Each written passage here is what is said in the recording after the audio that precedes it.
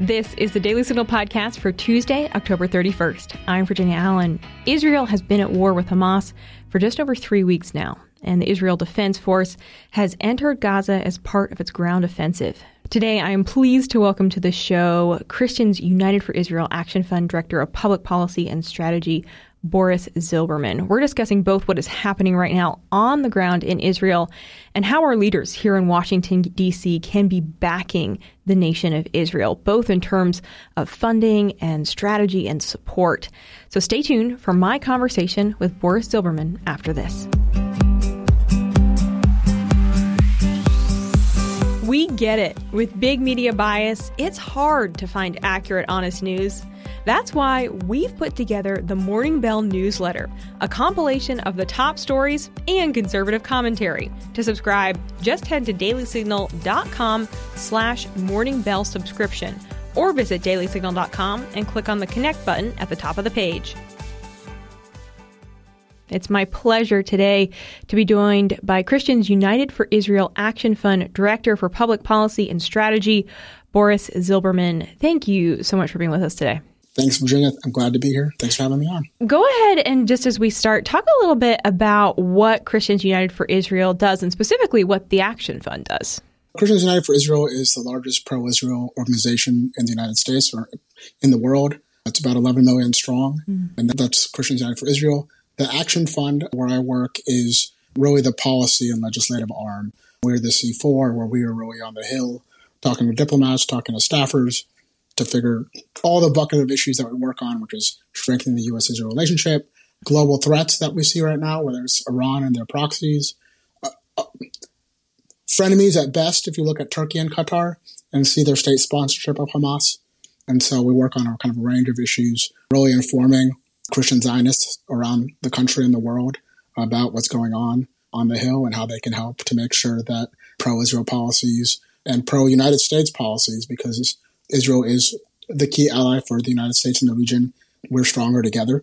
And so what folks can do when they talk to the legislature, when they're back home or if they come up to D.C., really makes a big difference. Yeah. I have to imagine that the past 3 weeks have been pretty intense and pretty wild for Christians United for Israel's Action Fund. As you guys are on the Hill, you're talking to lawmakers. What have some of those meetings looked like over the past 3 weeks as you guys have been going and speaking to our lawmakers about strengthening that relationship with Israel? No, so it's a lot of, right now, especially in the immediate aftermath of the horrific massacre on October 7th of over 1,400 Israelis, women, children, babies, just the most barbaric and gruesome images and videos that one could see. And a lot of it is, this is what happened. Because what we're fighting, and not just in the international arena, but also on campuses, we have a CUFI on campus as well, is Holocaust denial in real time. And thankfully, with the exception of a few members, pro-Hamas members, you have the Hill kind of yearning for information, what's happening, certainly in the aftermath, what was going on. And certainly right now, as far as what's happening in Gaza, what could be happening in the north, there's a simmering conflict that's happening there now between Hezbollah and Hamas forces with Israeli forces on the northern border. Obviously, U.S. deployments to the region in the form of 2 carrier groups. So really, here's what's happening. And I guess we're moving now to the next phase of here's how you can help, obviously, with the aid package to Israel that's going to work its way through Congress over the next few weeks. Yeah. So a lot of it's educational. Here's what's happening, and here are the threats that we need to be aware of. Yeah. So critical. Okay. You mentioned a lot there, so I want to unpack some of this. You talked about the conflict in the north. Just explain a little bit right now, where are we seeing the major pockets of conflict, and what are we seeing as it relates to action from the U.S.? So in the north, what we're seeing is terror groups, whether Hamas and Hezbollah. Hezbollah is the dominant player, and Lebanon, they, for all intents and purposes, control Lebanon. They are the political and military power there. They've got about 160,000 rockets and missiles pointed at Israel, an elaborate network of tunnels. I've been in some of the tunnels a couple of years ago when I was in Israel. Wow. That they built into solid kind of bedrock. And so what you're seeing is UAV attacks, rocket attacks, anti-tank attacks that killed one American-Israeli from the D.C. area last week, unfortunately. And so you're seeing this kind of trickle of attacks and Israel responding to the source of those attacks. Okay. All right. And in relation to what we know about the movement of U.S. troops, U.S. resources? What do we know in that regard right now that's public?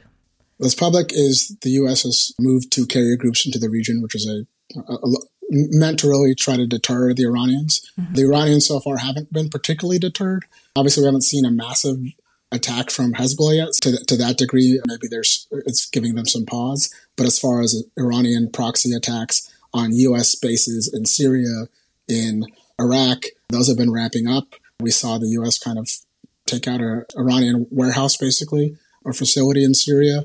So the U.S. has moved fighter jets and other aircraft and assets into the region to try to deter the Iranians. So far, it does not seem to be having them push back. Yeah. In relation to Congress and Congress's action on this, of course, last week, now Speaker Mike Johnson was elected Speaker of the House, and the first piece of legislation to clear the House under Speaker Johnson was a resolution backing Israel and condemning Hamas. How do you think that Johnson is going to lead the House of Representatives as it relates to support for Israel? Look, he has got a big job on all fronts, but on this issue, it's safe to categorize him as a Christian Zionist, somebody that I think believes in Genesis 12:3, that those who bless Israel will be blessed, basically. It obviously says a little more than that, but I think he's a Christian Zionist. He's been to Israel. One of his first actions was to speak with the prime minister in Israel a couple nights ago, and they're moving forward on a package. Obviously, how it gets done and dealing with the Senate and so on, how they come to a final package is to be seen yet. But he's somebody that is, in his time in Congress, has been a strong supporter of Israel. He at the last moment, obviously, with his new job, went to the RJC convention in Las Vegas, which is a big convention where the Republican Jewish Coalition had most of all of the presidential candidates. He came on last minute notice, which was important. So I think his heart is there, and I think his actions are there as well. And it's just, how does this process work out, and how does the sausage get made? Yeah. On Capitol Hill, it's not always pretty. Sure. Do you know much about his track record on Israel as a Louisiana lawmaker? Was this an issue that he has been pretty vocal about in the past before becoming Speaker? He will be. Yeah. So you mentioned the process going forward, what we might see this week. Do you have any thoughts on timing, legislation, what it'll look like, financial support? What are the bones right now that Congress is working with, and what might that end product be? So you've got, obviously, the Senate is working. The Senate has a hearing tomorrow, Senate Appropriations, to figure out what their package looks like. Some group of Senate Republicans have introduced an emergency supplemental that for the $14 billion that the administration worked out with the Israelis of what they actually need: more Iron Dome, Iron Beam, which is a laser anti-rocket system, other items that they're going to need: armaments, mortars, rockets, bombs, things like they're going to need to fight this war and stave off, hopefully, a multi-front war. Yeah. By showing this strength and having a strong bipartisan vote is going to be important, to not just in the actual getting the funds there and getting the armaments there, but also showing the world that, hey, we're united in backing Israel. Mm-hmm. This is not a time to show weakness, basically. And so we really need to make sure that these are strong votes, that the message is sent that not only are we sending this equipment to Israel and giving them the wherewithal to fight this war, but also that the enemies of Israel and the enemies of the United States know that we're not flinching on this. Yeah. So that's important. And the House, they're working on, I've heard multiple things now as far as what the package is going to look like. But I think as these things go, it usually doesn't start very, very pretty, and the process will work itself out. And I think they'll end up getting to a place where they can ensure that Israel is supported. Yeah. Speaking of Congress, I do want to get your thoughts on the comments and remarks that we've seen from some Squad members. And they've been pretty vocal in support of Palestine and in opposition to Israel, to the point that even Senator Tim Scott called for the removal of members who are backing really Hamas and who are opposing Israel. What are your thoughts on this? It's giving credence to have members of Congress like this who are basically backing what Hamas has done. It gives fire to what we're seeing in the streets. When these protesters, or lynch mob is basically what you saw at Tulane, say globalize the Intifada, or from the river to the sea. From the river to the sea, that means the destruction of the state of Israel. And when people on the streets say globalize the Intifada, that means attack Jews. And we saw that in Dagestan, in Russia, over the weekend, where pogrom, which is back to very brutal days of the 1800s, and the Pale of settlements in Eastern Europe, where Jews were attacked and killed in Tsarist Russia, to what we see now, where a lynch mob attempted to do a pogrom and kill folks that were coming back from Israel. I think largely not Jewish, but they were coming back from Israel. From my understanding, there were kids and families that went there for medical treatment, and they were coming back. And you see what's going on college campuses. And so when you have members of Congress that deny, basically engage in modern day Holocaust denial, that say these things didn't happen or don't condemn them, and basically say that what Hamas is doing is legitimate, it gives wind to these kind of movements that we see all across the country, in DC as well, with these protests. And we just have to be very clear what's happening here. They're calling for the extermination of the state of Israel, and also calling for attacks on Jews. So. Yeah. What have you made of President Joe Biden's response and comments? Because I think a lot of conservatives have been pleasantly surprised to see that he has been pretty clear that America backs Israel. But what have your thoughts been on the president's stance? Look, I think he said a lot of the right things, moving U.S. forces in the region. But the fact is, over his time in office, and back to his time as vice president for the Obama administration, it's been too much appeasement of the Iranians. We're seeing this kind of come home to roost, where this is a regime in Tehran that is hell-bent on destroying Israel. And when people say they want to kill you, we should believe them. And when they keep day after day, year after year, through their proxies themselves, work towards that goal, we need to confront it and not necessarily try to appease it or see if we can make a deal, send them $6 billion this time around, or the pallets of cash during the Obama administration. They're not using that to build hospitals. They're not using that to build roads. They're using it to fund Hamas, Hezbollah, other proxy groups that are now attacking U.S. forces. So words are good, but actions are better, is I think my kind of summation of the Biden approach. Yeah. What would you like to see from the president moving forward? So working with Congress to make sure this is worked out. This does not get stuck in the kind of DC mud that often happens when there's challenging issues and things just get held up. They're using some leadership on that, more leadership on what's happening in the United States. I think it's really this kind of globalized intifada. What we're seeing is very concerning. Kids are scared on campuses. Just this weekend at Cornell, they had to shut down a kosher food hall because on one of their internal messaging systems for the university, there were gruesome death threats against Jews. So everything that's happening, so more leadership there, more definitive leadership on what's happening here to secure Jewish communities here, to be very clear, without any kind of meandering of what we're trying to do. But in the region, and I think at some point you have to show credible force that you are actually, you're not going to let Iran run roughshod over the region. Yeah. And I think you may not be interested in radical Islam, but radical Islam is interested in you. And I know that both Obama administration and Biden administration have tried to pull out of the Middle East and try to get back. And that would be great. That would be great if the Middle East became Switzerland. But it's not, and it spills over. You see how this is spilling over, whether it's in Europe or in the United States. So those things that happen there don't stay there. Mm-hmm. Looking at this from a global perspective and response from nations around the world, we've seen calls from the UN for a ceasefire in the name of considering humanitarian and protecting civilian lives. Is a ceasefire a real option for Israel? For Israel, I don't think it's a real option. And you even had Hillary Clinton this weekend with Maura O'Donnell, I think, say it's not an option, which was interesting. Because look, what they're going to use that pause, whatever pause is given, is a time for Hamas to retool. They still have 229 or 239. It got revised this weekend. 239 hostages, as young as 8 or 9 months old, to ladies in their 70s and 80s. And so you still have these hostages. It gives them time to retool. And I think the question for the international community, the UN, is why isn't Hamas is the one holding folks there? They're not letting them leave. Egypt is not letting people leave.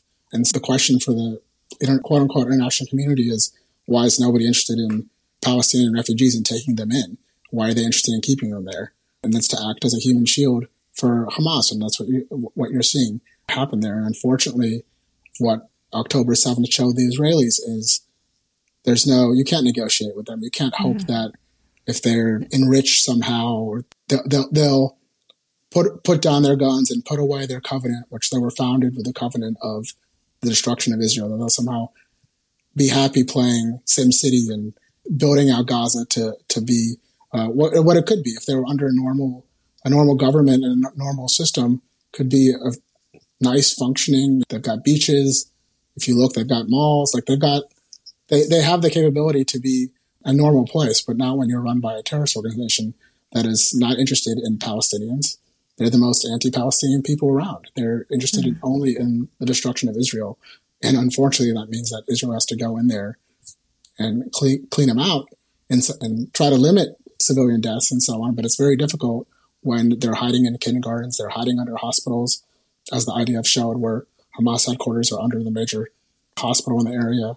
And so it makes things very difficult. And the UN and the international community are basically okay with it, okay with Palestinian suffering, because they're not really doing anything to root out the problem, which is Hamas. That's interesting what you just said. You said Hamas is anti-Palestine, essentially. That's a pretty bold statement. And I think for many people, especially those that were seeing protests on campuses in support of Palestine, that might confuse them a little bit. Yeah, no, if you are for the Palestinian cause, October 7th was the worst possible thing that could ever happen, right?